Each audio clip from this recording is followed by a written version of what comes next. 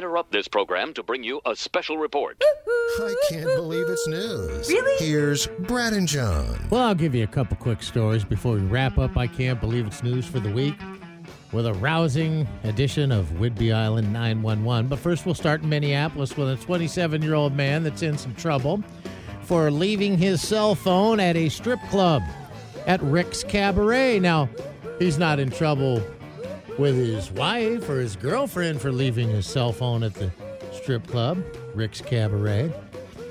He left his cell phone there a couple months ago, and one of the employees at Rick's started going through it to try and find out if they could identify the owner. I wonder whose phone this is.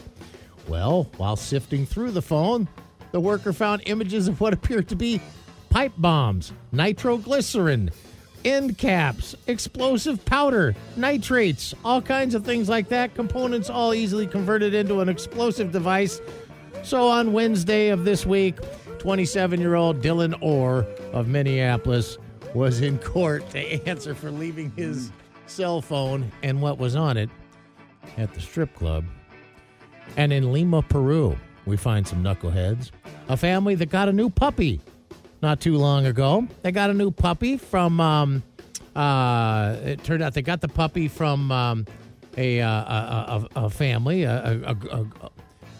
what do they call them? Not a groomer, but, someone that raises puppies and stuff. So they get this dog and they bring it home and they name him Run Run. And they're having a good time with Run Run until Run Run starts attacking some of the neighbors' pets and killing some of the neighbors' pets and stuff, including chickens and different small animals and things. And they got tired of going over and apologizing to the neighbors. Sorry about Run Run. He got loose again. Sorry about your pet. And we'll try to make it right. So finally, Run Run ran away. He lived up to his name. And then when wildlife officials eventually captured him and they brought him to the zoo to see... He became a zoo animal? Well, they thought this dog was a husky. Oh. When they got to the zoo, they found out, no, this is an Andean fox. So they weren't sure what they had. When they bought the little thing, they thought it was a husky puppy, but it was an Andean fox, and it was doing what Andean foxes do. Yeah. Hunting down chickens and other small mammals and things like that to eat. So now Run Run is going to stay over at the hospital at the zoo as what he's supposed to live out the rest of his life, what he was born to do, be a fox and not a puppy. Our last dog wound up in the zoo. The calls you are about to hear are true. Yes, sir. Really? Yes, sir. No, really. It's Whidbey Island 911.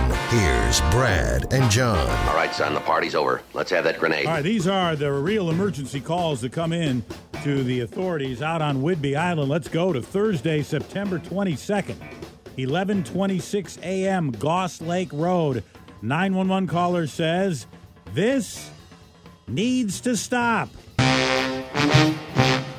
Thursday, September 22nd, 8:12 p.m., South Whidbey Gas Station. 911 caller says, there's an assassin dressed in black who's trying to kill me.